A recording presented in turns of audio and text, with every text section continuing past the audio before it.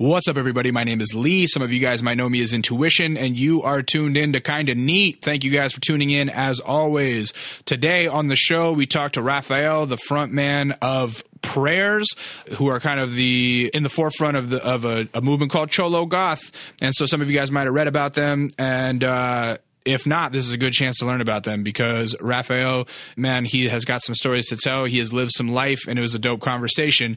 But before we get into that, it's snowing. It's snow season in California. It's been snowing in the mountains. I don't think it got as much as people thought we were supposed to, because this week was supposed to be like extremely rainy in LA. Supposedly Monday through Friday were all supposed to be rainy days, and really, I think I only got rain here from like I don't know, like maybe Monday and a little bit on Wednesday. It just wasn't. Everybody's like, oh my God, El Nino is coming. But then it was like really just very, very Nino. And that is to say that when it's raining in Los Angeles, it's snowing in the mountains that are about 2 hours away. And when it's snowing in the mountains, that means there's good snowboarding. And being raised in Alaska, snowboarding is one of my favorite hobbies and pastimes, and it was one of my first loves. And it's really the reason that I got into photography, because initially I got a camera going like, oh, I want to shoot my friends that are really rad at snowboarding doing like backflips and stuff. And so here we are today. I'm just like the old dude that likes to snowboard, which is, it's tight, you know? Like when I was a kid, old like middle class dudes would ski, and now I'm like an old middle class dude that snowboards. It doesn't really have its like punk rock vibe that it used to when I started, but that's all right. I've already been a couple times this year. I like to just go up by myself. I always think of like the movie 72 Hours or whatever, or 27 Hours or whatever the fuck it's called. The one where like, the one where James Franco gets caught in the rock, because he like leaves and doesn't call anybody to tell him where he's going, and then he gets like lost in those rocks. And I never like really tell anybody like, oh yeah, I'm driving a few hours away to go snowboarding by myself, and if I like drive off a cliff or somebody, nobody would know. That's a dark thought. Anyhow, I like to go and just like put on headphones and cruise around. When I was a kid, I used to like to do jumps and stuff, and like, I don't know what they would call them now, like stunts. I don't know. I used to like to like, hit the tabletops, get gnarly, get fucking pitted, be radical. But now I just like to keep my board on the ground and go really fast and cruise around and dodge all the kooks that are hanging out bailing by the bottom of the lift. And yesterday was the day that I got to go with all my little nephews for their first time ever snowboarding. And it was so tight because, the story goes, I told it on the last podcast a little bit, our family friend Ray, he took me to learn how to ski the first time when I was like 8 years old maybe. And he just kind of like took me to the top of the mountain and said, okay, get down to the bottom. And I went, all right, and just did it. And, nowadays everybody wants to buy their kids lessons and blah, blah, blah, blah, blah. Back in my day, we didn't take lessons. So anyhow, my little nephews, like it's crazy. Nolan, the 12-year-old, we talked about him before. He's autistic, but he's like, has learned to ride a bike, and he skateboards really well. And then the 7-year-old Gavin, he's about to turn 8 this month. He is a straight ripper at skateboarding. And then Devin is only 4, and he's like a ripper at skateboarding too. It's crazy, but it's also adorable that he like does it because he still looks like a little baby on a skateboard. It's like crazy. So we took them all snowboarding. The only problem with that was that everybody in Southern California was trying to go to the same place at the same time. There's only one road up to Bear. So what would have usually taken me about 2.5 hours turned into what would have been like a 6-hour drive, because that road up to the mountain, we were literally in park. There was so much traffic trying to get up the mountain to Bear that I'm pretty sure like everybody was just giving up, or like if they got there, they probably weren't getting there until it was like time to just turn around and go home anyway. So there is this little mountain on the way up called Snow Valley. And I was like, we had just gotten past it. And usually I just drive right past Snow Valley because it's always empty. And sometimes like the lifts aren't even running. They don't get as much snow as Bear does because it's a little farther down the mountain. But it was dumping, and they had a bunch of snow and all the lifts were open. And it was packed, but it probably wasn't like Bear packed. And I'm like, dude, we're just taking like 3 little kids that want to learn how to snowboard, and we're going to be on the easy hill all day. So let's just turn around and go to Snow Valley. So we went to Snow Valley. We got through the lines there because the line to get lift tickets and rentals was insane. We get through that, and we finally get up on the mountain. I was thinking we were going to be on the mountain by like 10 o'clock, maybe 10 a.m. We end up getting on there finally at like 1 o'clock because we wait for food. We had to get food, too. It was like an hour wait for food. It was just like everything was just hurry up and wait because, like I said, everyone in Southern California was trying to go snowboard or ski yesterday because it was just like everyone knew that the snow had hit, and it was a Saturday. So we finally get on the mountain, and the kids, I feel like, oh, man, I blew it with these kids, and we're taking them on a bad day, and they're all going to think that snowboarding sucks because it's just like so much waiting and so much renting and being in line for things. I'm like, they're going to hate this shit. And then we get up and take the first run, and I kind of like was juggling Gavin and Devin at the same time, the two youngest, and both of them just did great. Like Gavin, I didn't even have to really look at. He just kind of like got it and was just doing it because he knows how to skate so well that he was just kind of getting it, and he just went, "Nah, Uncle Lee, don't worry about it, just go." And so I'm going with Devin, the 4-year-old, and he's just crushing, just going like 200, 300 feet at a time. And then he would maybe fall on his butt or his knees, and I'd stand him back up and point him down the mountain, and he would do it again. And it was so great. And we get to the bottom of the mountain, and Gavin goes, "Oh my God." I'm like, "Did you like it?" He goes, "It's incredible." And I like damn near choked up just because like I'm a wuss. And I was so happy that they were happy, and that like I was like, oh, what a relief. Like they enjoyed it, and they didn't think that it was shitty that they had to wait. I mean, they thought it was shitty that they had to wait in line, but it didn't like ruin the experience for them. And, you know, we're all going up to Mammoth on the 29th, and I'm excited about that. And so yesterday was just a fucking dope day because I got to be with people that are like my family, and share with them something that is very near and dear to my heart. And so it was dope. And this season's going to be tight, man. There's so much snow. I'm going to go snowboarding a bunch. So if you listen and you snowboard, tweet at me, let me know when you're going, and maybe I'll see you up there. That being said, we talked to Raph from Prayers today, and man, he has lived quite a life, like I was saying. And if you've read anything about them, you will know that he's led a life. He's from San Diego and has been involved in gangbanging since a young age, and he talks about that, and has been in jail, and that's kind of where he had this epiphany moment that is obviously very important to him, and you'll see what I'm talking about. He had an epiphany moment while he was in prison, and got out and became a musician. And it's like a third quarter. I don't know how to explain it, but it's like he's been doing other stuff his whole life, but kind of music has always been there lingering, and now he's participating in it, and things are working out amazingly for them. And he and his producer, Dave, they just got together 2 years ago, and already now they're booked for Coachella. They just sold out the El Rey last night, and things are just going great, man. And I think we're catching him at a really cool time in his career, and I just think things are going to keep exploding from here, and I'm excited to watch their trajectory. So you can learn a lot about this dude through this, and then you can go search for his music videos. Just search for Prayers on YouTube, and they all pop up, and it's really interesting shit. And I think you guys will dig it. So without further ado, here is my conversation with Raphael from Prayers.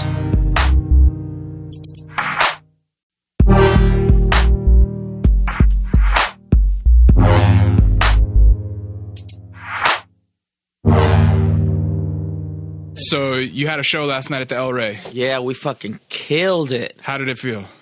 You know, for lack of better words, it was like an out-of-body experience, man, just to see everyone there and all the support and all the love, and people were just active, man. They were activated, man. They were like fucking unplugging our equipment because they were using the cables to fucking pull themselves up on stage and shit. But it was savage, man. And Travis came out and fucking surprised everyone. He did 2 songs with us, and then the homie Travis Barker, yeah. And then the homie Skinhead Rob from Transplants, he fucking rolled through, did a track with us.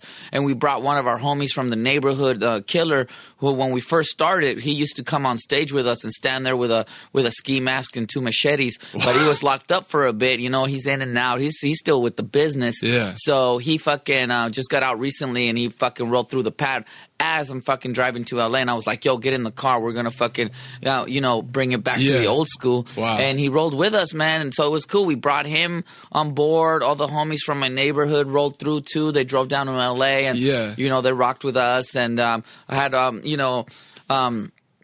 so a woman who's really dear to me. She's in the LTO, and she's a high priestess, and she came and did a banishing for the stage for us. Oh, wow.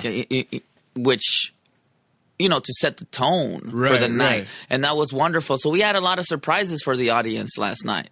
Like, sociologically, what does a prayers audience look like? Yo, man, it's like a fucking rainbow, homie. It's everyone, all colors, all styles. I mean, lately it's been a lot more Mexicans. That's dope. Yeah, which is really cool, man. They're coming out the woodworks, homie. Like all the cholo goths, the movement's real, and they're fucking with it, and they're really embracing it. And I mean, we had people driving down from Las Vegas, like biker gangs from Las Vegas with their jackets and shit, and like people fucking from all over, right? San Francisco, like it's crazy, man. When we play LA, people come out. Was this your biggest show to date? I believe so. Oh, yeah. That's dope. You could say so. Yeah, and it feels like it's kind of gonna keep rising astronomically. It seems like you guys just got the bill on Coachella. Yeah, we've been blessed, man. We're like selling out every fucking show that we play. It doesn't matter what it is, where it's at. Like we go to these like towns where there's just tumbleweeds, homie, and fucking people come out of the cactuses and shit. Like. When we were like in fucking, what was it, like Texas? There was Lubbock? Were you in Lubbock? No, we were fucking in some weird town in Texas. We were like in these towns, man. We're like, I don't even know the names, but we were like, when we were on tour, man, we were in these little ass towns. We're like, yo, what are we doing here, homie? And the next thing you know, man, the youth comes out. Right. Yeah. After a show like that, do you ever get like like you said, it's like bigger than life. It feels like surreal. The next day, do you ever get a little bit of like, oh man, back to real life now? Yeah, like I mean, we ride the wave. I ride the wave for a minute. Well, it's different because I'm gonna be honest with you, man. Yeah. Like as soon as we started playing, we just started building a quick audience, right? The day we started playing, people started fucking with us heavily, and I did experience that where we'd have these crazy crowds and then at the end of the night, we're like going home alone, right? Yeah, so we're like being adored by all these people, and all these people are like, oh, we fuck with you heavily. And then the show's over, and we're just fucking breaking down our equipment, and we're going back to our hotel room by ourselves, and we're just like, yo, where are all the honeys at, right? Like that are throwing their fucking underwear at us. Where's the MTV music video at? You know where is that? Yeah. So it is a lonely life in that sense, but at the same time, we have become really recognizable. So now it feels less lonely because wherever we go, we're recognized. Right. I mean, we go to the gas station, we go to the grocery store. It's like people recognize us and come up and say, hey, man, we fucking fuck with you and we love your music. And so it continues to kind of grow from there. Right. Well, it's so interesting because I feel like everybody gets accused of being an overnight success when they first start to blow. And you're like, nah, man, we really are an overnight success. Like you guys just met each other, started making music, and it instantly clicked, huh? We've known each other for 2 years, and that's how long the band's been around. 2 years. You and your producer. My producer, Dave Parlay, is in the house. Shout outs. Shout out to my bud, my baby. How did you guys meet? Come and say hi, David. Come over here. Say what's up. Yeah, pull up a chair, man. You can chime in sometimes. Hey, what's up? ¿Cómo estamos, raza? Aquí estamos fuerte representando a México. That's right, baby. Mexico. This it motherfucker. Got so real. Yeah. How'd you guys meet? I was in this band called Vampire, and we were playing our last show. We were breaking up, and David came to see us. And that was the first time we met. He saw me up on stage, and he knew the band was breaking up. He walked up to me after the show, and he was like, yo, man, I'm in awe with you. Like, I love what you fucking represent and what you're doing. I would love to make music with you. And I just loved his approach and his energy, and it was instantly. Like, I was like, yo, this is the homie. Was it in San Diego? In San Diego. Okay. So he came over to the crib the next day, and he brought over his MPC. He started making beats right there in front of me, and I was like, damn, these are hard as fuck. So it inspired me instantly, and I just started writing like right away as soon as the first beat he made. Right. And that beat wasn't like a beat that he brought. Right. He just started building it right there in front of me, and I was like, damn. And like, I wrote a song really just as quick as he made the beat. I fucking wrote the song just as quick, and that was fucking From Dog to God. And shit. Yeah, and then next thing you know, fucking Ready to Bleed, and we wrote 4 songs in one day. Oh, wow. And then we were so inspired, and the energy was so high. We were like, yo, roll through tomorrow. Right. I'm sorry, my voice, because of the show last night, my voice is froggy. It's all good. So he rolled through the next day, I have extra bottle of water. Thank you, brother. Yeah. He rolled through the next day, and we fucking, the magic was still there, and we rocked another 4 songs. Wow. And that's our first fucking EP, SD Kill Wave. Him and I, we created it in 2 days of knowing each other. That's crazy. And you, so he comes from a hardcore and punk background. What was Vampire about? It was just straightforward gothic music. Yeah. And now I feel like in the articles and the way that the media presents it, like the whole cholo goth thing sounds like they treat it as kind of a novelty almost, or like they've never heard of that before. But I feel like gothic music, or like just dark music in general, dark electronic music, is really popular in the Hispanic communities in California, right? Thank you. Yes, I've said it millions of times, man. Yeah. I think like if you live in other parts of the country, you might not realize it, but like obviously it's like an ongoing, everybody that lives in LA knows that like Mexicans love Morrissey and shit like that. You feel me? It's so true. Where does that come from?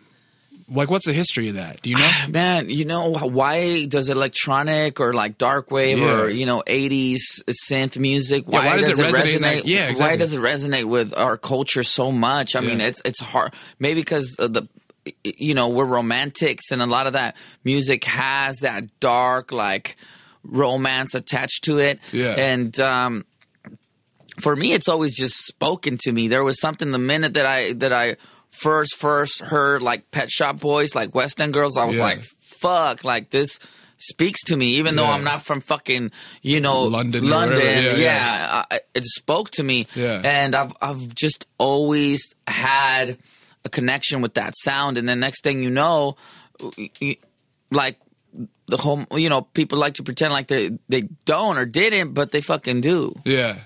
Well, it's so funny because like a lot of people, and I would say accurately so, they associate maybe Latin culture in California with like Art Laboe show type music, lowrider oldies and shit like that. I mean, we fuck with that too. Yeah, obviously that's a huge community too. But there's like this huge like punk and ska and dark electronic wave throughout the Latin community in Southern California, and I've always been curious about its roots. Yeah. Yeah, agreed. I don't necessarily know the roots of it, but I definitely know that like you just related to it. I'm a product of that. Yeah. That's dope. And so how long was Vampire together?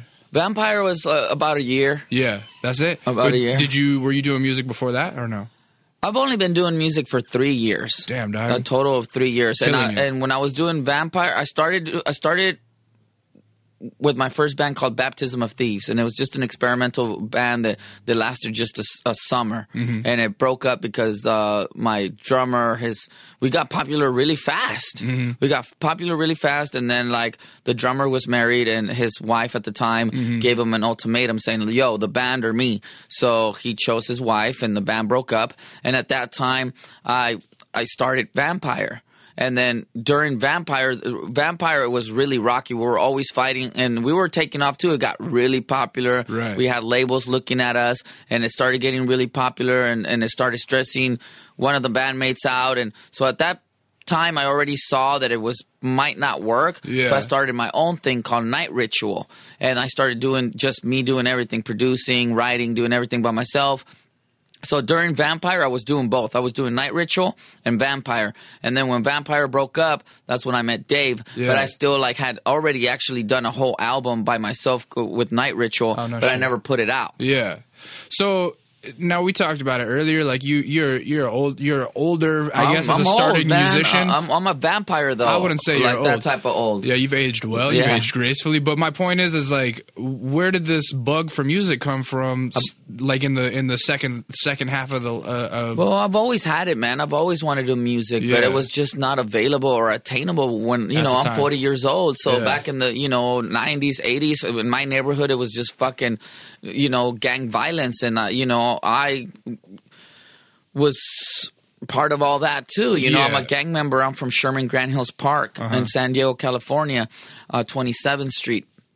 And it just didn't seem like a reasonable goal at the time. Well, I wanted it, but it wasn't at reach. Yeah. Right? My neighborhood, there was no such thing as like music programs or something. Nothing. There was nothing there. So I went to school. I went to a white school in Pacific Beach, which is a surf town in San Diego. And they had that there. And I was exposed to it through friends because I had a lot of friends that were punk, death rockers, skaters. And I always would stay after school and hang out with them and go to their houses. And just, I loved the vibe. And that's really where I got into music, was by hanging out with all my white friends in fucking, you know, in Pacific Beach. And we'd go out to the beach and drop acid. And then I'd take the bus back to my neighborhood and be chilling with the homies from the set and be gangbanging and doing that. So I was always living these two worlds, you know, and I just always wanted it. But at that time, I didn't know myself that well, and I wasn't, you know, I was still growing up and trying to like find an identity, because, you know, I'm over here on my left side hanging out with all my white homies and loving that. But then I go on this side and I'm, you know, I'm a Chicano and I'm from a gang and I'm gangbanging, and I'm just like, yo, like, what the fuck? Am I moonlighting, or like, what am I doing? Right. And it wasn't until fucking I got older and I was like, yo, I don't give a fuck what people think. I'm gonna do what I want to do. And I finally, I went to jail. I got locked up and I had an epiphany in there. And when I came out, I was like, yo, I'm gonna fucking live my life and I'm gonna do what I fucking want. I'm tired of fucking doing what I think I need to be doing to appease others, you know, just because I'm from this or that. And I was always riding this crazy wave, and I was just like, you know what? It's time to just be me. And I just fucking got out of jail, homie. And the minute I got out of jail, I fucking taught myself how to play the piano. I fucking went on YouTube, started learning how to fucking make beats, and now we're here. Yeah. All right. So now we are here. So let's get to how we got there. Yeah. So your neighborhood's still very important to you. It's very important to me. I'm still, I mean, I'm active, not in the sense, I'm an active gang member, not in the sense where I'm out there like fucking, you know, committing crimes. And that's the another thing that I want to, you know, maybe touch on if we get the chance, where, you know, I'm a gang member. First and foremost, but I'm not a criminal. I'm not a drug dealer. I'm not a drug user. You know what I'm saying? Right. So there's a fucking difference. There's a huge difference. And yes, there are gang members that are criminals. Yes, there are gang members that are drug dealers and whatever the fuck, thieves. But I'm not that. Right. I'm not none of that, and I've never been that. But yes, I've fought for my neighborhood and for my friends and for the things that I love and believe in. And in that sense, I am a gangster and I am a gang member and I am from a gang, but I'm not a criminal. So there's two different things. But I'm sorry, I'm off track. No, it's you were okay. saying. So you grew up in San Diego. Yes. In Sherman. What was Sherman Park? Sherman Grant Hills Park. Sherman Grant Hills. Okay, yeah. So. How many generations have been here? Did your folks come over? Did your grandparents come over? My folks came over. I'm first generation. First generation. Yeah. And how did they make their living when you were a kid? Well, my father, he worked in restaurants, washing dishes. And washing dishes, and then worked his way up to cooking and then managing. What kind of restaurants was he cooking in? Different, you know, American food, and then Mexican, and then Italian, and then he did like line cook shit. Yeah, and Spanish food. I mean, I worked in a restaurant cooking. Spanish food for a long time, doing paellas and tapas and whatnot. Right. It's so funny because, like, living in Southern California, you know, you come to find out, like, oh, the best Italian cooks are Mexican dudes. The best breakfast cooks are Mexican dudes. You know what I mean? Yeah, the best Indian cooks are Mexican dudes. Yeah. Like, real talk. Like, you guys in the kitchen. Run the kitchen down here. I mean, I think that's a fucking honorable thing, and I think that's a dope skill. We do what we can, you know, to survive as people. We love our families, and and that's the other thing too. It's like we really are out here like working. Right. Nothing is given to us, you know, or to anyone at that. I don't want to just make it like a generalize and be like, nothing. I mean, maybe to some, the lucky ones, but I definitely know that, like, in my culture, man, we work hard, we grind. Right. I mean, dude, and it's so crazy right now. This is a side note, but like the racial divides that are happening right now because of politicians these days of talking about, I'm going to build a wall, I'm going to do this, like fucking such bullshit. Yeah. It's crazy. And I think that, like, their insecurities and fears, you know, and it sucks because people don't know. They've never been on the other side. They've been fed with a silver spoon, you know. They've never had to. work for something. And I think we got to put ourselves in other people's shoes to kind of, and I'm an aware person. I observe, homie. I respect people. I treat people with respect. And I love white people, and I love my black people, and I love my Mexicans, and I love my Indians. I love people, you know what I'm saying? But I'm Chicano, and I'm Mexican, and I identify with that. And when we get attacked and bashed, like, I'm going to push back, but it's not out of racism. It's just out of fucking, like, defending myself and defending what I love and what I know. And I know my Mexican people, and I know what we're made of. So, like, you know, I'm not gonna be like, yo, this is, you know, like, it's not gonna be, to me, it's never about race, but it is gonna be about, like, yo, if I have to fucking speak up because I'm in a platform where I can, because we have an audience and because people fuck with us heavily, then I'm gonna, you know, defend my fucking culture. Right. And I think everyone should. I think, you know, the Europeans should fucking defend their fucking culture if someone's bashing them and vice versa. So when this fucking dude that, you know, fucking didn't really even fucking work to make his fucking money, shit was just fucking handed to him, and he comes over here and tries to blame fucking, yo, fuck blame, like, just blaming anyone on anything, like, is whack as fuck anyways. Like, don't blame, because humans are humans. Yeah, homie, like, don't blame, just, like, find a solution without fucking trying to blame anyone on anything. It's I don't know, homie. Like, do you come from a big family? I do, man. How many brothers and sisters? Oh, 6? Yeah, 3 brothers. Wow. 3 brothers, 4 with myself, and then 2 sisters. Yeah. Wow. I'm the oldest. What did mom do? She take care of the kids, or did she work too? Yes, my mom stayed home and took care of the kids. Right. And it wasn't until, you know, until we all got older that she started working, and it was more because she didn't have anything to do anymore at the house. Did you say you're the oldest? I'm the oldest and the most handsome. And the most handsome. Hey, I'm the oldest and most handsome as well. We have that in common. That's funny. Did you feel a certain responsibility over your younger siblings as you're getting older? Yeah, man. Well, I mean, that's one of the reasons I even got into gangs, to be honest with you. I got into gangs because I wanted to make life easy on my family, on my brothers. How old were you when that started? I was 13 years old. 13. I was 13 years old, and my dad, I'm going to share this story, actually. So a lot of people kind of sometimes like, but it was a good thing. I'm going to start it off by saying it was a good thing, and I'm going to end it up by saying it's been a good thing, because it's even helping me out a lot in prayers, you know, just having had made that decision. Even though, like, there was a lot of fucked up shit that happened to me, like getting stabbed, getting shot, and all this shit, and going to jail. But, you know, fuck, that's you know, that's part of the fucking byproduct lifestyle. Thank you, of being with the business. I wasn't a ranker. I wasn't a bitch. I was with the business. As soon as I got in, they taught me the ways, and I fucking embraced it. So I was already a fucking warrior to begin with, but I did it for this one reason here, and this is how the story goes about Leah Farsayer, a.k.a. Rafael Reyes, a.k.a. Termite from Sherman, a.k.a. the Dragon, the Serpent, Lucifer Rising. So this is what happened. I'm a 13-year-old boy. I'm having dinner with my family. My father, the liquor store was like just a block away from my house. And in the 90s, like, people still sent their kids to the store to go buy cigarettes or whatever, right? And everyone knew each other in the community. They knew that my sister, whose parents, right? They knew the parents of all the they knew your kids. Lineage and all that. Yeah, that's how it was in the neighborhood. So my father sends my sister to go get some tortillas. She goes. He gives her the money. She goes. There are some kids from the neighborhood there. And they, you know, they're fishing for beer or whatever, and they see my sister, and they fucking, you know, she's a little girl, so they take the money away from her, right? Mm-hmm. They take the money away from her. She comes home crying, and my old man's like, yo, what happened? And she's like, I don't know, some kids, they took away the money from me.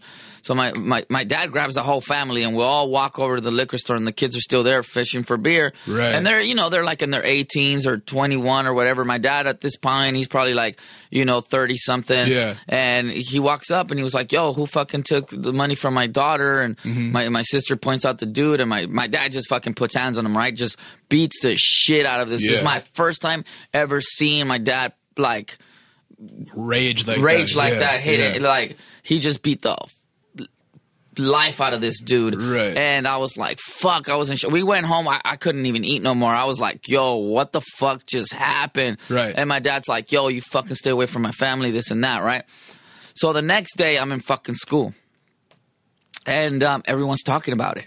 Is your dad a big dude? My dad was I'm a small dude, but yeah, my brothers are, I took after my mother, so I'm really small and petite like my mother, but my father was a big dude, and all my youngest, my 2 baby brothers are huge, like my dad, but myself, my sister, and my brother Pokey we look more like my mom's archetype. Right. So the next day in school, everyone's talking about what my dad did, right? And all these rumors are being spread. All this fucking shit's happening about, you know, they're plotting to stab my dad, to kill my dad for what he did, because the dude that he put hands on is from the gang that I'm from now, right? So I'm like scared. I love my father. I don't want nothing to happen to him. So I talked to one of my buddies who knows the dude that my dad beat up, and who is, you know, his older brother's also from the gang that I'm from now. And he tells him like, yo, like my homie from school, his dad is the dude that fucking beat up the homie, and my homie's scared. He doesn't want anything to happen to his dad. Like he wants to know how he can make up for it, or if there's anything that he can do to fucking, maybe he can get his ass beat, or, you know, to take it off of his dad or whatever. He was just trying to protect the family. You know, the homie was wrong by doing that anyway, so he got what he had coming to him. But like, you know, what's up? How can we make this right? Or like, and they told him like, yo, if that fool wants nothing to happen, he needs to fucking come talk to us, and he needs to fucking get down for the set. Oh shit. So I fucking, then right after school, after the homie told me that shit, he came back to school and he was like, yo, I talked to the homies. This is what they said. I was like, fuck it, sign me up. I fucking got off school, went straight to the park where they hang out. And I was like, yo, I'm such and such. And I got my ass beat, homie. I got jumped by all these fools. And then I became Termite from Sherman. And I'm from the big Grand Hills Park gang now. And then after that, homie, my life in my neighborhood for my family was fucking amazing, dog. Like, no one fucking looked at us sideways. No one talked. Like, it was all respect. My sister could fucking do whatever. My brothers didn't have to join a gang. My sister did because she wanted to. My little sister Sandra, that sad girl from Sherman. But, you know, that was like, she wanted it, so that was her, but no one else had to. Everyone was fucking doing good. My parents were set, because now the neighborhood were like, all the homies from the set were like, yo, that's the homie's parents. Right. So it was great, and we still have a house there. We're like one of the last families from Sherman that still own property in Sherman. Well, so even before you were 13 and ended up getting jumped in, were gangsters in your neighborhood revered? Were they looked up to? Were they feared? What was it? Both. They were feared and respected. Yeah. Just like in my song, you know, From Dog to God. Right. That's where that lyric comes from. So were you already interested in that lifestyle before this? I admired, I loved the fucking tattoos. I loved it when the big homies came out of prison. They were chilling around and all tatted up. And I was always like in awe with that. Because I think I've always been in awe with like just like countercultures, just like with rebelliousness. Totally. And I was just like, damn, that's just fucking cool. Totally. And or even if I wasn't going to be a gang member, like back then I was like, yo, I'm going to fucking look like that when I'm older. Like, I want to be all tatted up. This was in the 90s. Right. Because that wasn't a thing back then. I remember when I was already tatted up by the time I was like, I got my first tattoo when I was like 14 or 13. Yeah, like right after I got jumped in, I had to put in some work. Yeah. Now, because you got to earn your gang tattoos too. It's not like you just get jumped in and you're like, oh, I'm from now I can go covered. No, you can't. You still got to earn your fucking placazo. You got to earn that name. Like, it's not just given to you like, okay, the first step is getting jumped in. Okay, now you're from this, you're from it, but doesn't give you the right to fucking tattoo it on your body yet. It's fucking pride for me to be able to take off my shirt and show my fucking stomach tattoo or my Sherman on my back. Like that, I earned that. Like I put in work for that. It wasn't like, oh, now I can go do that. Fuck no. Right. I don't know how they do it now because I know times are changing, you know, but that's a whole other issue. In the 90s, it was like, that was some real counterculture shit to be covered in tattoos. And now it's like you graduate high school and you just go to the tattoo artist and be like, oh, yeah, give me the Wiz Khalifa, you know what I mean? And you just get covered. Yeah. The most tattooed rapper back in the day was like Tupac, you know what I mean? It was like, and now you look at him and it's like, oh, your average office worker has that many tattoos. Yeah, and back in the days, I was more covered than Tupac. Yeah. Yeah, like during the 90s, I was already like full sleeve, back piece, fucking gang tattoos. Like I was already like, You know? Well, so before you joined the set and you're a young kid, like, what's the neighborhood like that you were growing up in? San Diego is kind of segregated, isn't it? It is very segregated. I mean, I lived in a Mexican neighborhood. Did you have, like, were you always around Mexican folks, or did you have white folks that you knew, or like, did you? Yeah, well, because I went to school. You got bussed out. Yeah, because I got bussed out. How long was the bus ride to school? You know, not too long. I think it was probably like 45 at the most. 45 minutes. And so, did you just because of all the stops that it has to make? Right. Was it strange to be going to that school? Like, were you fish out of water? At first, it was. Yeah, because you're like bilingual as a kid, and everybody's probably just very white and kind of very preppy white. There. Or something. It was a trip, man. I mean, it was definitely. Were you a troublemaker? Yeah, I was. I mean, I was really popular, actually. Yeah. I've always been popular in school. I mean, that doesn't surprise me. You seem like a talker. You seem easy to get along with. You seem like you've kind of got your chameleon skills down where you can, like, be in whatever environment and feel comfortable. Agreed. Yeah, yes, that is very true. I was very popular in school, man. Yeah. Very popular. I was a popular kid. I was with the most popular girl. I just thought, even when I was gangbanging full time, I was like the most fucking popular gang member, and now I'm the most popular gang member again. Times never change. Yeah, man. I'm still like the most popular motherfucker. Now I'm the most popular motherfucker in my city. And I'm gonna be the most popular motherfucker in LA soon, homie. I walk LA, all the homies show me love. Right. All the homies show me love. No, I don't give a fuck. Like, where I go, people show me love. So it's always been in my stars. Yeah. To be, it's just, I think, like, I'm always good at whatever I do. I don't want to be, like, hyping myself up like that. But looking back at it, like, I always thrive. Yeah. I thrive in whatever the fuck it is that I want to do. I mean, everybody knows somebody like that. You know what I'm saying? Yeah. Like that's just a thing. And then I met my fucking partner, Dave Parlay. Now I can't be stopped. Right. Before it was like, you know, like I couldn't be stopped. Now it's like not even God can stop me. Right. It's insane because I got my boy right here. Dave Parlay's like fucking my shield and my sword. I feel it. And I'm just fucking wielding that shit. All right, I'm about to reel you back in now. Hold on. All right, that was a good Don King speech. You just, okay. I'm like, I believe it. You're the heavyweight champ right now. But okay, so you're 13, you get jumped into the set, and life starts to change for you and your family. You say people stop looking at you cross. How does your life change? What are the things that you have to start doing now? Well, it changed a lot, you know. At this point, I mean, to be honest with you, music was my escape at this point because shit was hectic, man. My house was getting shot at. I remember every night my parents used to like push the furniture to the front of the house just to like block bullets and shit. And I used to fucking have to walk out of the house. I would sneak out the back. I had to like jump out the window in the back just to go to school because rival gangs knew where I lived and they would fucking like, they were stalking me because I was a popular gang member. So this is like the early 90s? Early 90s, 94, and that's 93. When things were like kind of most active in Southern California. The song Gothic Summer, it's about that. And, you know, my cousin Wicked put in work and, you know, he's doing life in Pelican Bay right now. Shout out to my cousin Wicked. I mean, it was savage. It was real. I mean, so you there's a lot of young kids. Of the house, you say? Yeah, man. I mean, we grew up in a tiny little studio, so I was, you know. That's another story, but yeah, we grew up really poor. Well, tell that story. Like, how many people? The whole family's crammed into a studio. You see this room? What is this room like? Probably like 9x9. Yeah, we grew up in a room like 9x9. How did you guys sleep? Dude, on the floor. Yeah. On the floor. Yeah. So, there was like, I'm saying my parents would move the furniture, but this was like when we moved to, at this point these are two different stories. One is when we were in this tiny little studio, and then later on we moved to this spot.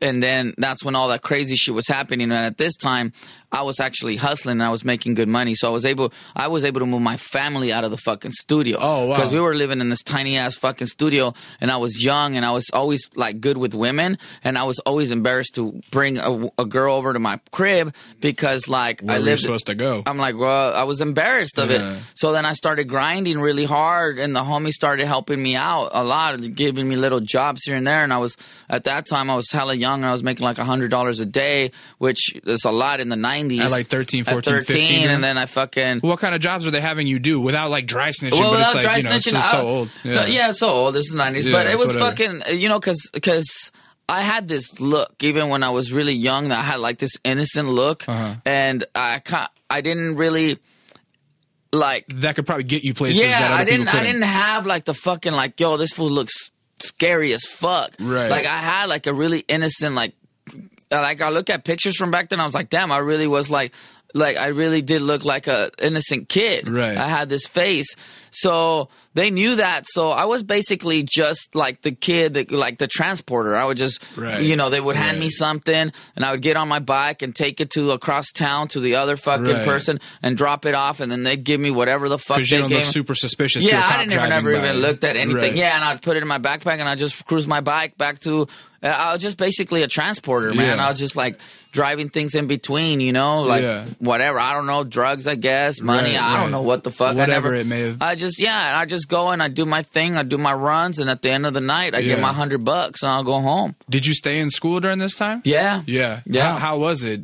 It was cool because then I had nice threads, man. I wasn't embarrassed anymore of fucking having thrift store clothes and shit. Now I could go buy myself nice shit. Now I was stunting on fools, you know? Yeah. How were you dressing back in the 90s? Because I feel like everybody... Man, I had like my acid wash jeans. I was going to say, I feel like everybody pictures like when you hear cholos or you hear about Mexican gangbangers, you think like Dickies and a white tee and a mustache. I mean, I had that too. I had a couple looks. I mean, I remember when I first started, I didn't even have clothes. So a lot of the homies were giving me clothes because they didn't want me dressing how I used. Because I dressed like a death rocker. I had like denim jackets. I had tight jeans. And I was all even as a kid? Yeah, because my mom knows how to sew. So my mom would sew my clothes and make them fitted. So I was like punked out, you know? You had the custom fits. Yeah, I had the custom fits. But the homies didn't like me dressing like that. So they would give me their and I was like, yo, I don't have money to go buy clothes to dress like a fucking cholo. Right. So the homies would start giving me clothes because they didn't want me dressing like that. And that I didn't like that. I remember too, it was so crazy. Like the first day that I went to school dressed like a cholo, and all my white homies were like, yo, what happened? Right. And it was this over summer, right? It was like over summer. I came and I was like a whole new wardrobe, and they're like, what? And I was like, yeah, it's like things are different now. Shit's different now. And they were like, fuck it, but they still fucked with me. And I still fucked with them too. Well, that's what I was gonna ask. Like, did it have to change the dynamic with your older friends? It's different, you know. I don't think like at least the homies that I hung out with, all my white homies and PV. Like, they didn't judge me, dog. They're just like, they knew me and they fucked with me and they were like, yo, that's the homie. Yeah. We go to their pad and, you know, we'd smoke weed or whatever and just drop LSD. I did a lot of LSD when I was a kid, and that was it. And then I would actually, that's another way how I kind of came up in the game too, because like my neighborhood, they didn't have that type of shit. So I would bring, you know, like the white folks drugs. I would bring the white folks drugs down to the neighborhood, like the shrooms and the acid, and the homies would be like, what the fuck is this? And then, you know, fucking whatever. Back and forth. So that was another little thing that I was, did you start experimenting with drugs pretty young then? Yeah, really young. Like weed and stuff first, or what? Weed first, and then how old were you probably? I was probably like the same thing, like around 13. Yeah, so that was a big pivotal year. Yeah, it was that. Yeah, 13 was fucking a lot of changes, man, for me. You know, during that time, speaking of 13, and I've said this on this podcast a million times, but I have this theory about 13 that's also like when your music taste really solidifies. Yeah. Like, what were you listening to around that time? But you know, back then I was listening to fucking like Guns N' Roses and you know. Christian Death. I was listening also to like the Pet Shop Boys and Duran Duran, and I was listening to a lot. And then around that time, you know, the homies were playing with their, you know, that's like when Cypress Hill came out. And the homie, and that was that whole crossover. Right. And Cypress Hill was dope. And that's kind of how I got if it wasn't for Cypress Hill, I probably wouldn't even have got into like rap. Yeah, or any of that, to be honest with y'all, because I wasn't really fucking with it.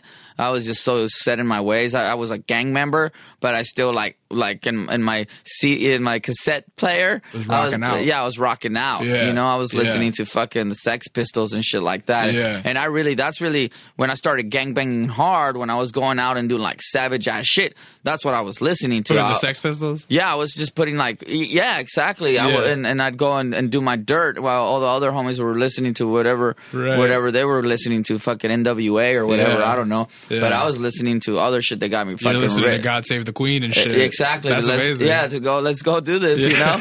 Put in work, and that shit got me going. Right. And then And then Cypress Hill, Cypress Hill came over, and that kind of got me a little bit more into rap and stuff. But I never really got too heavily into it, to be honest with you. Right. What so like the smoking the weed when you're 13. Yeah. Do you start drinking booze? Do you start? No. Were you ever a partier at all? No, I wasn't. Yeah. I wasn't. And I'll be honest with you. I think it's because of the LSD. Oh, well, tell me about that. I think I became like a psychonaut, you know, and I just like got really heavily into psychedelics. Yeah, and I was doing mushrooms a lot, and I was doing LSD a lot, and I was hanging out at the beach and like in my fucking baggy ass fucking jeans with all my surfer homies, all my punk homies, and I'd just be right there watching the sunsets and fucking listening to fucking Pink Floyd, and I don't know, man, that's what I was into. But then I'd go to the back to the neighborhood and gotta earn my keep over there too. But music and Pacific Beach was an escape for me because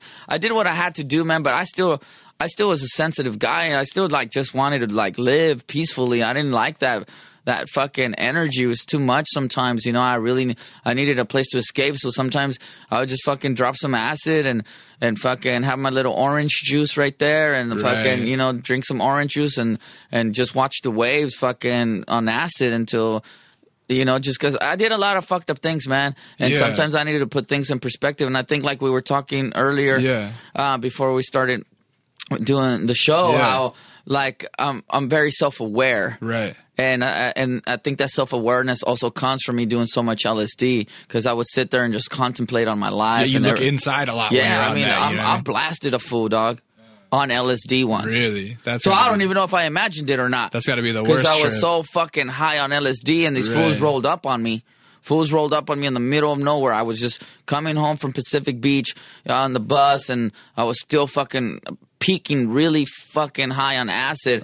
And these fools rolled up on me in a car deep as fuck, and they jumped out, and they fucking, pulled out their shit, and I had my shit too, and we just fucking got at it. And I'm lucky I had my shit on me, and we went back and forth, and next thing you know, like, my fucking body, my spirit popped out of my body, dog, like as this shit is happening, and I'm outside of my body observing me getting in a fucking shootout. Oh my gosh. And I'm not even there. Like my physical body is in a shootout with some fools, right?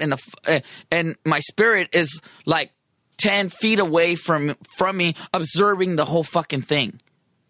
And then I jump a fence, take off running, and I end up spending the entire night underneath a freeway bridge contemplating the whole thing on acid. Now, that type, I'm like, fuck, I'm going to drop another tab. Ugh. And and I can see it in my mind exactly how, and that's where the whole Lucifer Rising comes from. Because from that time, when that shit happened, I saw my physical body, and I was the devil. I was the fucking devil. And I'm like, oh shit, I'm the fucking devil. I'm a fucking demon. I'm a real fucking beast. And then here we are. Yeah. Wow. That's quite the journey that's there. That's who I saw. Yeah. When my spirit popped out of my body and I looked at my body, I was a demon. How often were you dropping acid back then? Daily, weekly, monthly, like what? All the time, man. Really? All the time. I remember like one whole fucking summer. Damn. There was one summer that I was like on acid the whole fucking time. And I think that's one of the reasons I'm so eccentric and my way of thinking and my way of being and like why I am a fucking cholo goth. Right. Because I just... That's a hard drug to recharge from, man. I'm surprised you were able to keep doing it every day. You feel me? Like that's like... yeah, I don't know how the fuck... it's crazy on your body on acid, you know what I mean? Like it takes a lot out of you. It does, homie. You know what I'm saying? It knocks you out. And if you're not strong-minded, homie, that should have destroyed you. There's a couple times that I know that I was like really... I think it even made me suicidal for a bit, to be honest with you. I remember when I was like... There's a period in my life that was super suicidal. And I really think it might have been just like from that. Like, coping with fucking all the acid that I had done. And I still get flashbacks sometimes, like when I'm performing or doing stuff, and all the adrenaline and every fucking cell in my body is being stimulated. Like I fucking like snap out, like I pop out, and I'll have inner dialogue with myself while I'm performing. So I'm like doing two fucking things. I'm performing and I'm having like this fucking existential fucking conversation with myself about what's happening right there and then. And sometimes I have these situations where like I'm actually like trying to evict like spirits or entities out of my being as I'm performing. And it's when I'm performing, man, a lot of shit is happening to me. Like I've seen photographs and I'm like, yo, fuck, that's not even me, dog. That's dope. I mean, I always think the best performers like really lose themselves in the performance. You know what I mean? That's catching that Holy Ghost right there. Yeah, man. Shout outs to fucking LSD. There you go. What happens when you graduate high school? I didn't. I got my GED actually at like the age of 36. I dropped out probably when I was I don't know, maybe like 16 or some shit. I got shot at, man. I was with my girlfriend at the time. She was pregnant. We were walking out of school. I had a whip back then too, man. Were you still going to PB? I was going to PB, okay, yeah. So you had a car and at that point you're driving yourself well, over there? Yeah, because I used to steal cars. I used to steal RX-7s a lot. That's kind of a lost art form, huh? Yeah, I used to fucking... That was a real hot thing in models. the 90s, That's what we called them, hot models. So I would always go to school with a different hot model, and but I would always steal the same type of car. No shit. So it looked like that was my car, right? I always would steal even the same car that had the same color, like always the same color, same car. And fools was just like, yo, that's his car. And I was young, homie, like stunning them fools. I had like fresh threads. I had a car. Well, what would you do with them afterwards? Just sell them to a chop shop? I had a couple things that I would do. Like first, I would strip them if they had a 6-sound system, and I just had a bunch of fucking sound systems. I would like give them to the homies from my neighborhood, or I'd sell them or do whatever. And then there was this fool down in Tijuana. It wasn't a lot, but at the time I think I felt like it was a lot. I would just drop off cars to his shop, and he would just give me like $100. That is not a lot for a car. That is not a lot. That's not a lot for a car. Yeah, I was thinking you were going to say like a couple grand or something. No, but I would keep. I would keep the cars for like a good week or so. You know what I mean? So I was rocking them for a while. It was like you were getting paid to rent a car. Yeah, and then one day my dad bought me. My dad worked really hard and surprised me and bought me this little truck. Oh no shit. Yeah, and I was just like, fuck. And actually after he bought me that little truck, I went and stole a bunch of trucks so I could deck out my truck. So then my truck was all decked out. It was like so dope. It was a mini truck wide. It was so fucking dope. And then one day someone stole my truck. No. They stole my truck, homie. Karma's a motherfucker right there. And it hurt me so much. Like it devastated me. Yeah. And I never stole after that. There you go. After my fucking truck, lesson learned. I was like, oh my God. Where did they get jacked at? Was it in your neighborhood?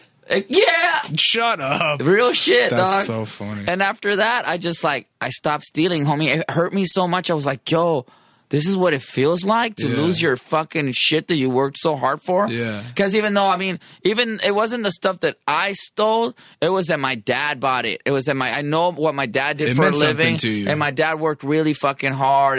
My dad wasn't like, a gangster or nothing. He was just a hardworking dude. And for him to buy me something, I know he must have been saving since the day he came from Mexico. You know what I mean? Like he must have been fucking saving for God knows how long. But he, Wait, so hold on. I'm gonna reel you back in again. Yeah. When you get shot at, in PB? Is that? Yeah. Well, actually, like it was Mission. It was Mission Bay High School. Yeah, okay. man. We're walking out, man. We're fucking walking out of fucking school. Blah, blah, blah. And you have a girlfriend that's pregnant. I have a pregnant chick. Yeah, my girl. How far along was she? Oh man, she was big. Probably like 6 months. Jeez. And fucking, So you knocked her up when you were 16? Yeah. Wow, you guys got off to an early start. Yeah. No, I was a popular kid, man. So you have your pregnant girl. Yeah, we're walking out, and this rival gang rolls up on me, and I remember, homie, they fucking just pull out their straps like straight movie style, homie, and they start blasting. I throw my chick on the ground. I get on top of her so the bullets don't fucking hit her, and we didn't get hit, homie. And that was the day I dropped out. I was like, yo, I'm done. I'm not going to this fucking school. Right. I was like, I'm not coming back to this shit. And then I just dropped out, and then I just was gangbanging full time. All day. Yeah, all day, because it creates like an effect, right, where it's like back and forth, the back and forth thing. So I was like, oh yeah, you want to fucking shoot at me with my fucking pregnant chick? So then I started looking for them, and then I'd get one of them, and then they'd look for me, and then and then it just like escalates, and it just fucking landslides, and then and then you're gangbanging full time, 24/7. Then it's just like you don't even remember how it even started. You just know like, yo, I gotta get them before they get me. Right. But they got me a lot too, homie. I've been stabbed. I was stabbed in the forehead, homie. They got me right in my fucking forehead. When was that? I can't even remember, like when it was. I was about the same thing, 16. Yeah. I mean, I've gotten it too. I've gotten them too. They got me. I got them. It's. Well, let's talk about the pregnancy when you're 16. Yeah. Well, I had my kid when I think I turned like 18. So she must have been 17, like going on 18. Yeah. So was it, did you guys just knew instantly you're going to keep it, or was it a thing where you were talking about it? Yeah, I was like, we're going to keep this, baby. Yeah, we're in love, you know. What was the plan? We're in love. Yeah, did you guys get a place together? Yeah. We got a little place together for a bit. You know, I was making really good money. Yeah. I was making like back in the 90s, this was a lot of money. Now it's nothing. We fucking make fucking 20 times that now in one show. But I was making like fucking $3,000 a month. Yeah. You know, in the 90s, that's great. Yeah, I was a fucking kid. So I got our own place, and I was like, yeah, we're going to do this thing. Yeah. Yeah. And so did you stay in the neighborhood, or where did you go? Yeah, I stayed in the neighborhood. Yeah. Yeah, it's always safe for you. Right. I mean, it is and it isn't, right? Because you're safe because that's your neighborhood, but then fools go there looking for you. Because they know where you're at. Yeah, but I mean, it's what you know at the time. So yeah. How is it as a 17, 18-year-old father? You had a daughter or a son? I had a daughter. Her name is Ashley. We actually haven't talked in a year as of recently, man. We had Yeah. We're like, we're upset at each other. She broke my heart, and I'm just like, right now I can't even like forgive her, man. So I'm staying away from her. I'm just giving her space, and she's giving me my space. And it sucks because I love her, man. But like, fuck, I can't even identify with her right now. And especially now, she's tried to reach out a couple of times, but it doesn't feel sincere. I feel like she's just fucking with me because of the popularity with the band. And, you know, we're playing Coachella and whatnot. And I feel like, man, she doesn't even fucking love me, man. She just wants to fucking ride this wave. Yeah, come to Coachella. So I'm not fucking with her right now because she did something to me that really fucking hurt me. Like, you don't do that shit to your parents, especially to one that, I mean, I've done everything in my fucking power for her, you know, to like make her happy. I've provided. Changed my life. Actually, I stopped doing drugs because of her, because I didn't want her to like, you know, I changed. I mean, I've done a lot for her. Did you change all that stuff right when she was born? No, not when she was born. So like you were when like she started, wilding out when she. I was wilding out. Yeah. I was wilding out, but I changed when she was like 16. When she started kind of like realizing, and she can communicate like, "Yo, what's happening here with you?" And maybe even younger. Maybe she might have been like, maybe she was like 16, 15. I remember. Like her mom and I weren't together anymore, but I had my crib. You know, I bought my crib. I was doing good, man. That's the thing with me, man. You know, that's another thing that I've had this like magnetism where like I can pull what I want out of life, like money, women, like friend, whatever I want. And like, I bought my first house when I was like fucking like 25 or something, so maybe even younger. Yeah, like I bought my own pad. How long did you guys stay in the place together as kids? Or like when it was you not and that long. And I think we probably stayed like a year or so, and then I was always. Did you guys break up and move out, or was it like you guys tried to make it work? No, we broke up and we went our separate ways. It was like I was always just so eccentric. Like even when I was being a gangster full time, I was still really eccentric. And to this moment, and it's really sometimes hard to people because, you know, I have an abstract mind and abstract thoughts, and in a way sometimes people like feel as if, and it's, you know, it's, man, it's hard for me to like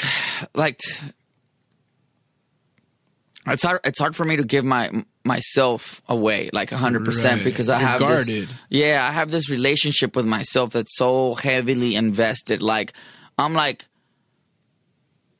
in love with myself, and it threatens people, and it threatens whoever I'm seeing because they're like, yo, this fool's he's in love with himself only. And it makes it. Well, do you have love to give other people or not? I do. Yeah. I do, and I give out as much as I can.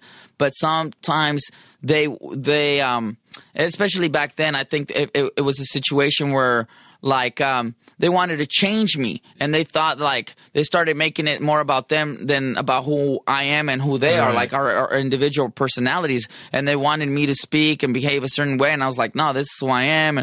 And it was actually, she gave me an ultimatum between my father and I. At this time, these are a lot of different stories that are like, that's know, they might not make sense because the timeline is not accurate, but we're weaving everything together.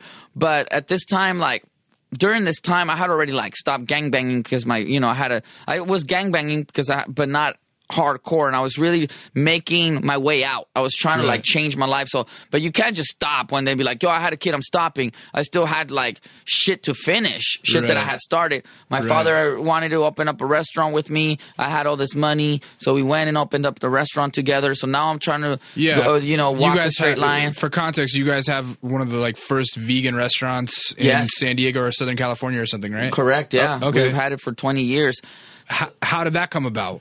Yeah, I mean, it came about because, I had all my white homies, and like I had a lot of, my dad was a chef, and we wanted to open up a restaurant, and we did, and I had the money to do it at the time. So, what neighborhood did you do downtown? It in? Downtown, and now it's called East Village. But we opened up this restaurant. So at this time now, I had a kid. I'm living with her. Right. And you're kind of trying to go straight. I'm trying to go straight. I'm trying to get out of gangs and not be doing that life, even though I'm, making money and doing good. But now my dad and a lot of, when my daughter was born, I did change. I was like, yo, this is my little girl, and I want to protect her, and I want to love, provide a life. And I love my daughter, even though we don't talk right now. I love her, she's my daughter. And, I need to start changing. And my parents also were like, yo, you have a kid now. What are you going to do? You're still going to be on the streets. And I was like, and a lot of my homies, my cousins smoked some fools and is doing life in prison. And all this other shit was happening in the neighborhood too, where the fools were getting like killed. So they don't want to see that happen to you. So they're like, let's figure something out. Yeah. And I don't want to see it happen to me either. So, and I was like, fuck it. You know what? Let me try to like listen to my parents for a change. And I mean, I did this for them anyways. I got into this gang to protect them, and now maybe me slowing my roll will also protect them and the family and myself and that nature. So I talked to the homies, actually. I sat with the homies. I'm like, yo, this is what I'm trying to do right now. This is where I'm at in life, and I'm trying to like do this and do that. And because I had put in so much work, and because I was with the business, they were like, yeah, homie, like, you earned it, homie. Like, go ahead, go do your thing. You put in your work, you're with it. Like, go do your thing. And I was respected. I already was respected. So, and they love me. They're not, when you create a bond through blood and violence, yo, that bond is forever. So if you want something, they're going to give it to you. And I was like, yo, I'm just asking for this. And it wasn't like I was asking for much. I wasn't asking to get out. I was just asking like, yo, I want to like fucking help my family. I never said, hey, I want to get out. I just said, hey, man, I want to like help my family. I want to, I have a kid now. I want to provide. I want to do these things now. But I'm just not going to be on the streets gangbanging, but I'm still from the set. And they're like, yeah, homie. Because that's where people get it twisted. Some people, they want to change, and they think like by getting out, like that, like that's changing. It's like, no, you can still be from it and still be a productive member of society. You don't have to like, oh, I got to get out and that'll stop me from doing crime. No, you just don't do crime. It's not as black and white as people think you don't have it to is, do, right? You don't have to do crime. No one's forcing you to fucking do crime. No one's forcing me to go fucking get in these fucking gunfights. It's just, it's not like you're from the, it is part of it. But when you start getting more involved and more familiar with everyone, and you become friends, and everyone knows you and your family, and you know the inner workings of each other, people like, they respect you, and they're like, yo, homie, you're one of us. If this is going to help you and make you happy, go get it. Right. So I had a meeting with the homies, and they're like, yo, go get it, man. Go help your family, do your thing. No big deal. How do you guys learn how to get all the I mean, I feel like starting a restaurant is a kind of a hard racket to get into. How did you guys figure it out? Because he just knew about it. Yeah, my father had been in the restaurant business all his life, and then I was too. Like, believe it or not, I was working in restaurants too. All before every summer before I got into shit, my dad, I'd go and make a little bit of money there too. I feel like knowing how to run the restaurant is probably the easier part for you. But how do you do all the paperwork stuff and the legal stuff of like leasing a building and getting the permits? I don't even know how I did it, but I did that myself. I was 18 years old. I remember I fucking just called the number, the dude, and then I asked around, man. I asked a lot of questions, and I remember I got myself an accountant and everything, man. The accountant that I got was amazing. She guided me through the whole thing. Yeah. I got Yolanda Ramos. She's still my accountant to this day. Shout out Yolanda. Yeah, Yolanda Ramos, man. She was a blessing. Like, I went and I got the, I called, we found the building. I called the number, made an appointment with the landlord, got the lease. Homeboy was like, damn, you're 18 and your dad doesn't speak English. It was a fucking rundown piece of shit building too. Yeah. So the guy was probably like just stoked to get someone in there. But the dude was like, I like you. I'm gonna take a chance on you and your dad, and I'll lease you the building.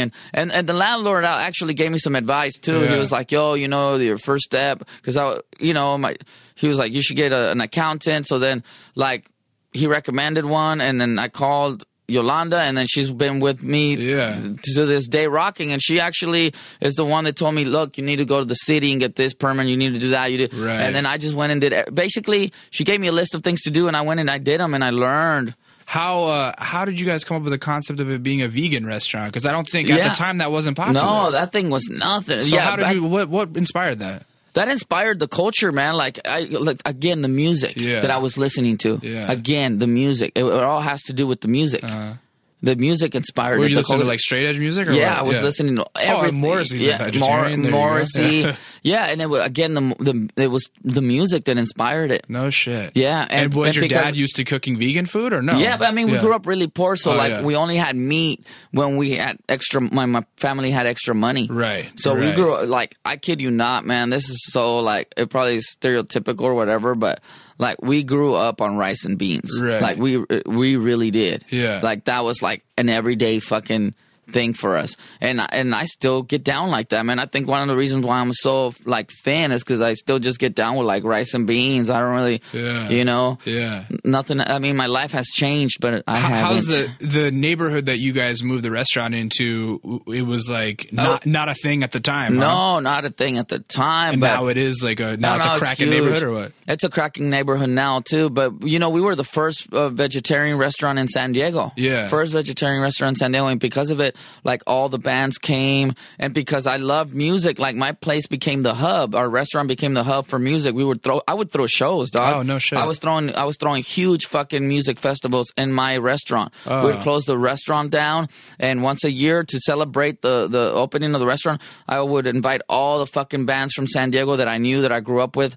Because yes, I was a gangbanger, but I also had this side of me that I was still involved with, which was music. I was a music lover, and I love live bands. Yeah. And I still, there were all my homies still, and they weren't judging me because I was a gangman. They're like, yo, you're not coming over here and fucking, starting shit with us. You just come over here and kick it, and you're the homie, because again, that was my escape. Right. So when I was like, yo, I'm going to start doing these fucking music festivals at my restaurant once a year, homie, we became such a huge restaurant, very popular. I made a lot of money off of that restaurant. You guys are still open, yeah? Still open, 20 years. Is your dad still running the joint? My father passed away in 2005. I'm sorry.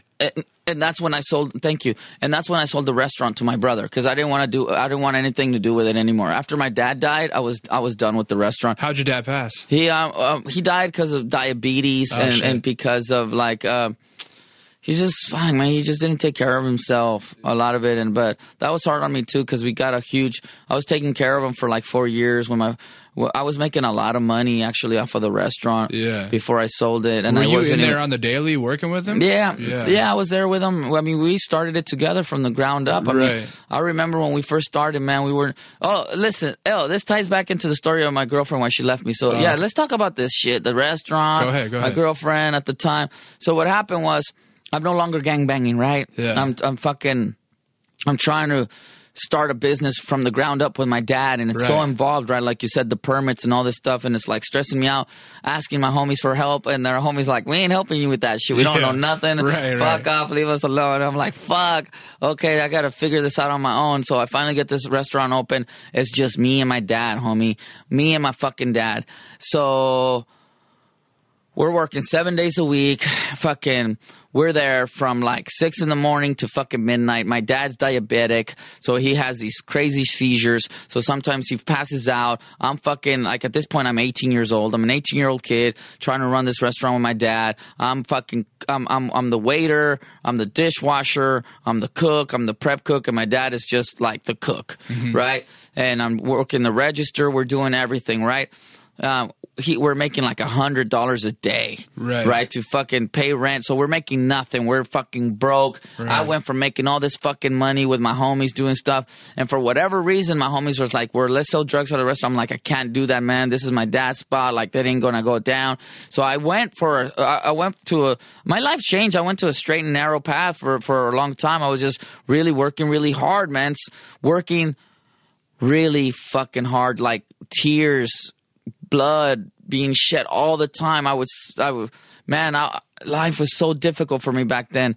And I was trying my best, man, to do the right thing.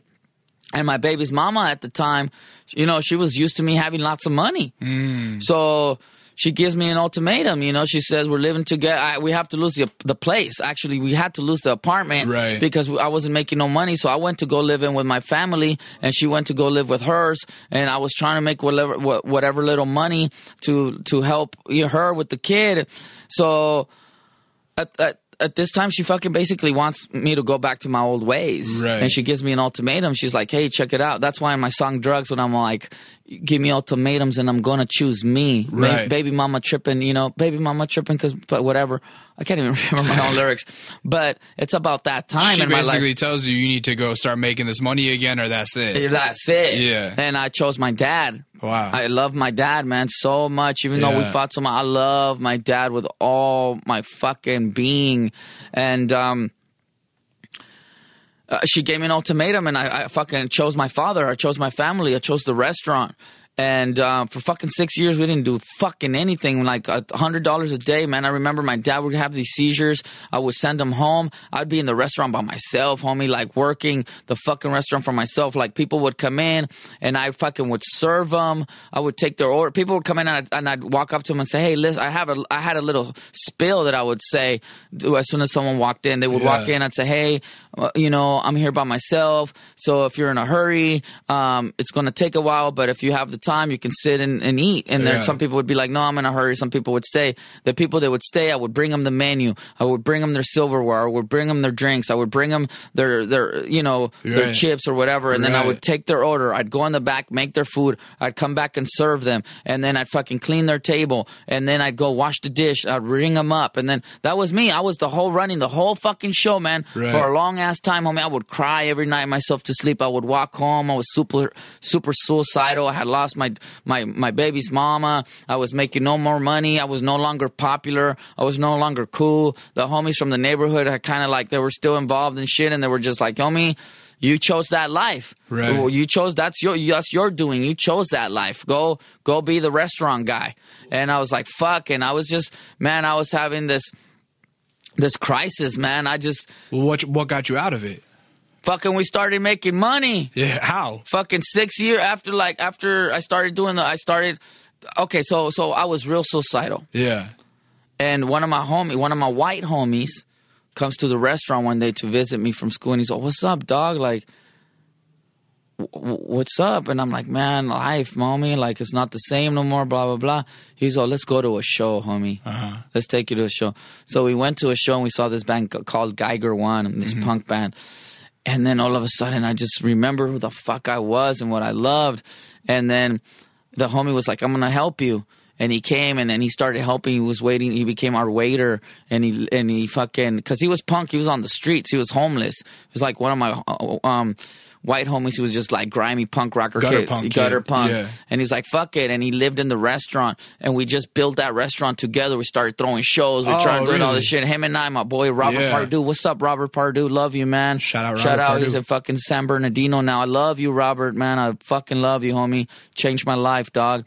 So Robert came in, and we started he started waiting tables, and I started cooking. So then you guys have an angle to it, because now you're like, oh, music. Yeah, we're bringing in music, doing shows. Fucking 6 years go by. Fucking, I'm making $3,000 a fucking day. Yeah. I went from making $100 a day to $3,000 a day. Boom, I went out fucking bought a house for my mom. Did you guys like change the interior and stuff, like theme it, or no? Just kept it the same, but it was just the music. It was just the music. We were having live bands all the time. Yeah. And we provided an environment for them, because San Diego didn't have that. It didn't have an outlet for those bands. There was only the Shake Cafe and Soma. Hot Monkey Love? Yeah, Hot Monkey Love too. Remember that? Yeah. Shout out to Hot Monkey Love. Yeah. And then there was us. Yeah. And we fucking provided this platform, and fuck, man, I started making hella money. And then everybody that, like, Baby's mama all of a sudden, right, wants to get back on the ride. I'm like, hell no. Now I'm winning. I got a brand new whip. I bought my mom a house.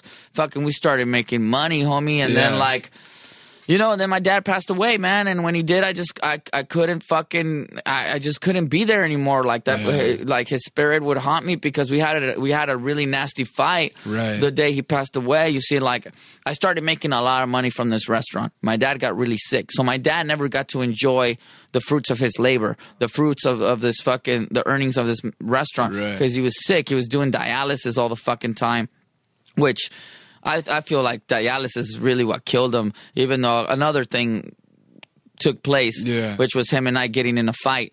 But so I had my dad in a nursing home because my mom was working and there was no one to take care of him. But then I didn't have to work. I didn't have to do anything because I was making all this money. So one day I just was, I'd go see my dad every day at the nursing home anyways. I would spend all day at the nursing home with my dad. I loved him so much. And my dad was like, I don't want to be here no more. Like, I want, if I'm going to die, I want to die at home. And I was like, you're right, Dad. And I went and I'm going to come and get you. So I went to the nursing. I went and talked to the staff. I'm like, I'm getting my dad out of here. I signed the paperwork and I went and I rented a fucking badass convertible, and I came to the nursing home and I fucking picked up my dad in this fucking convertible, put his wheelchair in there, and we fucking just cruised around the beach with the fucking top down. And I was like, "You're going home, Dad. Let's go." And we fucking went home. And then I was so inspired by that deed that I was like, you know what? I'm gonna be my dad's nurse. Fuck this shit, because my dad was blacklisted from all the nursing community because he was really rude. He was an asshole. My dad was an asshole, and he would say rude things. So like, no amount of money no one wanted to work with my dad. So I was like, fuck it, I'm gonna just be my dad's nurse. And I told my mom, you know what? I'm gonna fucking quit work. I'm just gonna take care of my dad. I don't work anyways. I just fucking go get money. And she was like, okay, that's awesome. And I started taking care of my dad. I became my dad's nurse. I would make him his food. I would, my dad couldn't control his bowel movement, so he would soil himself. He had to wear a men's diaper. And so I would change him, and I would clean him and do this. But then 4 years went by, and they fucking started wearing on me, dog. You did that for 4 years? I took care of my dad for 4 years. Wow. And then my dad, the sicker he got, the more abusive he became. And it's hard to keep a positive attitude at that. And ugly, man. He was being really ugly with me, and I was trying to get him on these really cool diets to help him, organic eating and all these things to help him like build his body back. And he was cheat all the time. I would catch him. He'd have cigarettes. He would do all this crazy stuff. And I was like, we would get in fights because I was working so hard trying to get him healthy, and he was doing the opposite. And one day he would say abusive things, and I know now it was just because he was in pain, and he was hurting it was his way of being in control by saying, my body's no longer strong, but I can be abusive to you and you ain't going to do shit because I'm your dad. I'm going to be a jerk. And because he was hurting, he was in pain. So at that time, I didn't see it like that because I was just tired from taking care of him. I mean, he would soil himself a lot, and I would always say, hey, Dad, you gotta. And at this time, I didn't even think about, like, I knew that he wasn't doing it on purpose, right? He would soil himself, and I would say, Dad, like, when you're gonna soil yourself, let me know so I can take you to use the restroom, or so that I can wash you because it dries up on you, and then by that time I smell it, and then you're getting all these rashes on your skin, and you need to tell me these things before they happen. But I'm not thinking that he doesn't even know that he fucking soiled himself, right? He doesn't realize it. Totally. But I'm over here being a fucking jerk and giving him a hard time about it all the fucking time. But I'm not doing it on purpose. I'm just like unaware, not informed, not thinking straight, because I'm like, at this time, I'm like smoking so much pot because that's all I do. Like, I'm not even, again, I go back to not being popular, right? I was popular again when concentrating on just keeping your dad healthy. Because I went from time for other shit. Yeah, I went from not being popular to being popular once the restaurant got famous again. I had all this money and all this shit, and then now I'm taking care of my dad again. Now I'm back to no friends, nothing. I'm just taking care of my dad 24/7 for 4 years, and one day he soils himself. And I made him food, and he was like, fuck this food. And then he's just being a dick. And then I change him. I make him a bath. I change him. And then he goes in on me, and he's like, oh, you know what?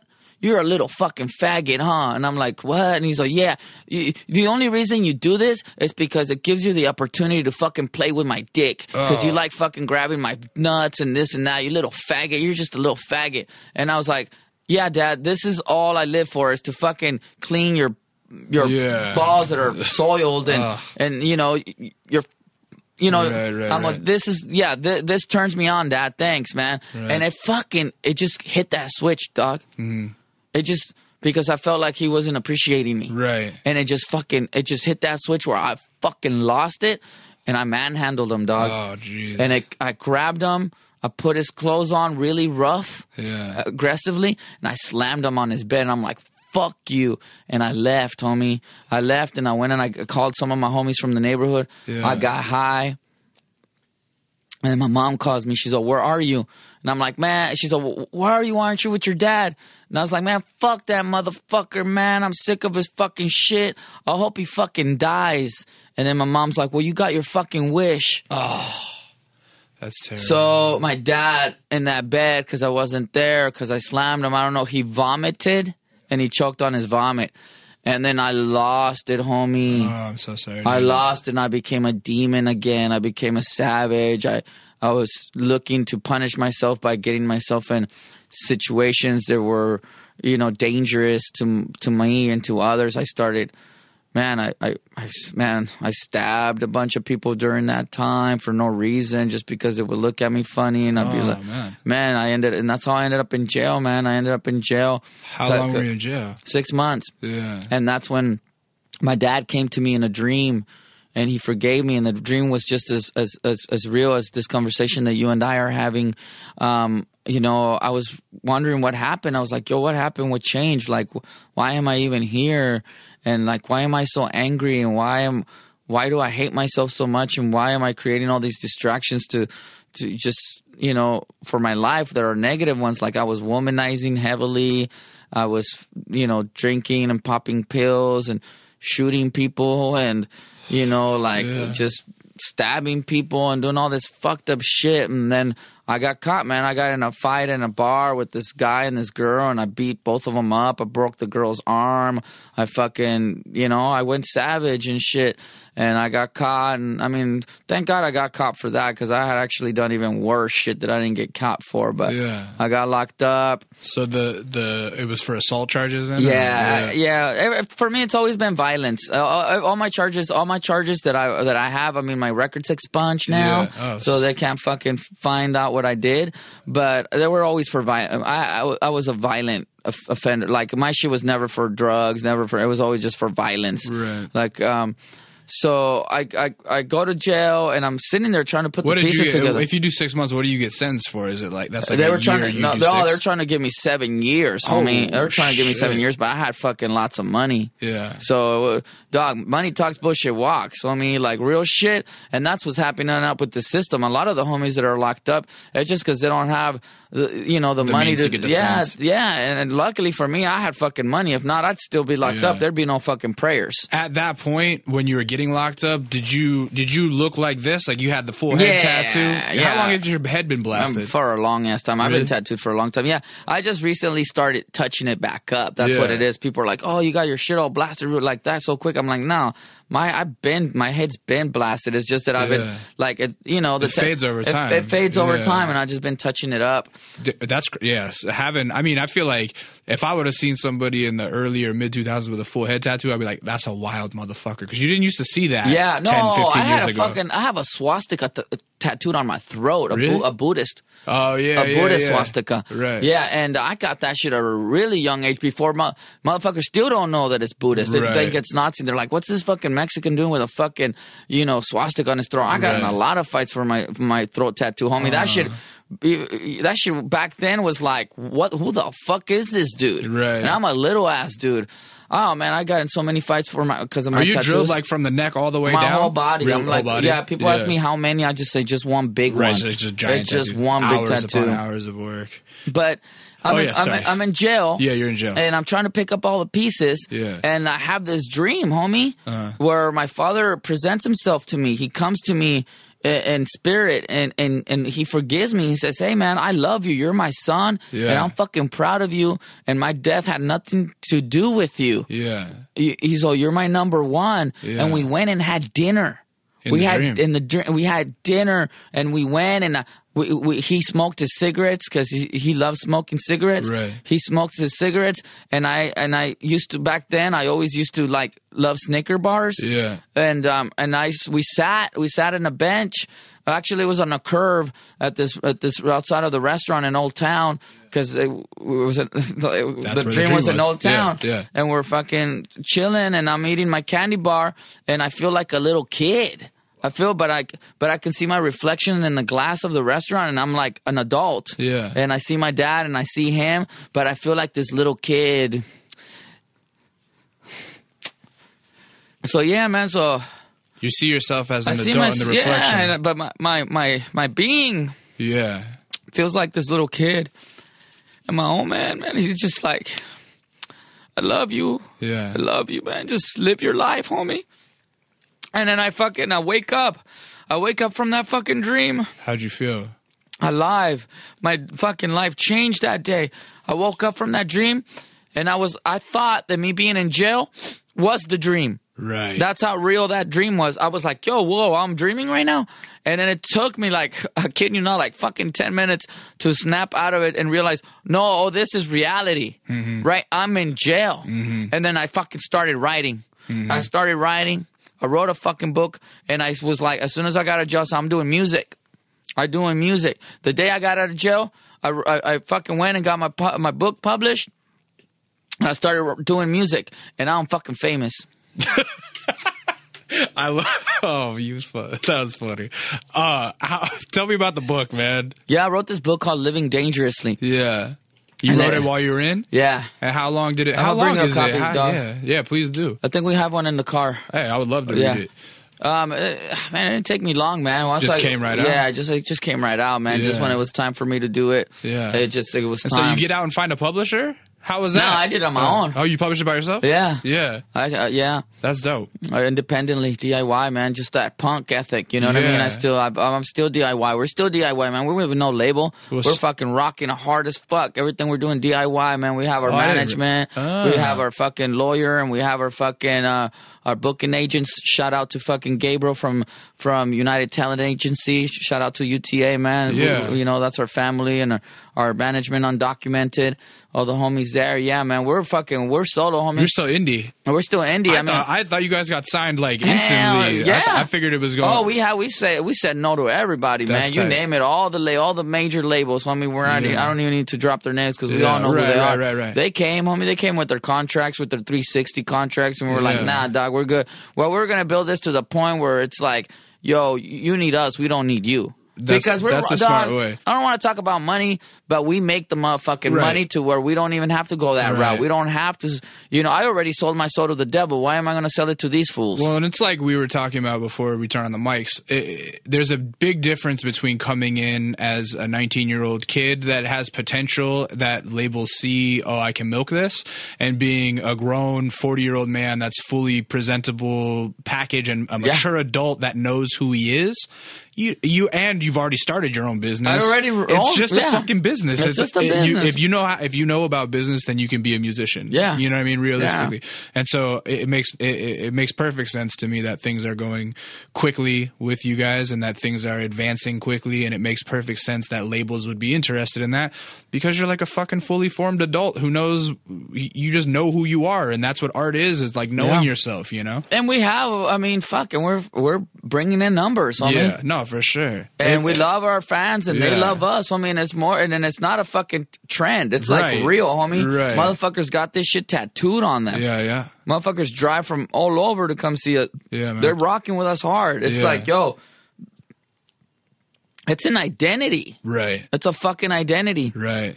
And that's some whole new, that's next level shit. Yeah, man. Because people identify with hip hop. Oh, I'm a hip hop dude. People identify with like rock and roll. I'm a rock, I'm a Rastafarian, reggae dude with the dreadlocks. Homie, Cholo Goth is a thing now. Like it's a real fucking thing, and people are identifying with it. Well, there's kind of like and it's always been there. A forefront or a voice to the culture. There's a voice to the culture that's always existed. Right. There's always been Cholo Goth, but there was no one came and said, yo, this is who we fucking are and how we get down. Right. And now there is. So it's, dog, it ain't going nowhere, homie. We're the kings of this shit. That's dope. Yeah. Man, I'm happy for you, man. Thank you, fam. You lived a lot of life, dog. That was a great story. I lived a lot of fucking lives, man. That's, I always... and that was one of my questions earlier that I was actually going to, like, jot on my phone. But like, as I get older, I'm about to be 35 this year, so I'm only a few years younger than you. But the point is like, I feel like life kind of goes in phases, and I can look through and go like, oh, 2000 was when this happened, and that phase of my life started, and then it changed a little bit in 2008 or whatever. You know what I mean? Do you feel like the music part is a new phase? Like, does it feel like a new section of your life? Where you look back? It is, because I'm active in it. I've always been in music, but I was always behind the scenes. Like, I was the dude putting on the shows. Yeah, but I wasn't the one playing the shows. Right. And now, like, I'm the fucking now you're the one in the front. I'm the one on stage, and it's like I got interviewed like a while back, and they asked me same thing about like kind of like all these lives that I've lived. Like, fuck, you listen to this music, but you're a cholo, and then you do this and that, and you owned a restaurant, and you wrote a book, and all this crazy shit, and and there's other stuff that I've done that we haven't even talked about, and there's like stuff that's a big part of who I am too, and that has shaped me and molded me and made me who I am. But outside of that, just like but the way that I like to describe myself, and I think this also rings truth for a lot of people, not just for me, is that I'm the type of person that lives multiple realities simultaneously. Right. Yeah, absolutely. That makes perfect sense. Yeah. Well, shit, man. This is great. Thank you, brother. Yeah, thank you for having me. Thank you for coming through, bro. Yeah, man. It's all love. Where can people find you? Because you're kind of hard to find online. Yeah, man. And that's the other crazy part, right? It's like we don't make it easy, but ain't no Twitter, right? Yeah. No, Twitter. We have a Twitter. You do have a Twitter? Yeah, it's Little Heart 53K. Oh, that is you guys. Yeah. Okay, I couldn't tell if that was like a fan fucking but Twitter. I'm just not really active. I don't really know how to work Twitter. Right. I'm not really, so I really don't get, I'm not really that good at it. But it's all good. But our Instagram, which that's where I'm more active on is prayers. That's it, just prayers. You and guys then got the good SEO on that one. Yeah. Our management made that happen. So they actually went in there and like bought it or paid somebody off or whatever. And then I just got a fucking Snapchat last night. My management made me get it, and it's Leah Farsayer. Okay.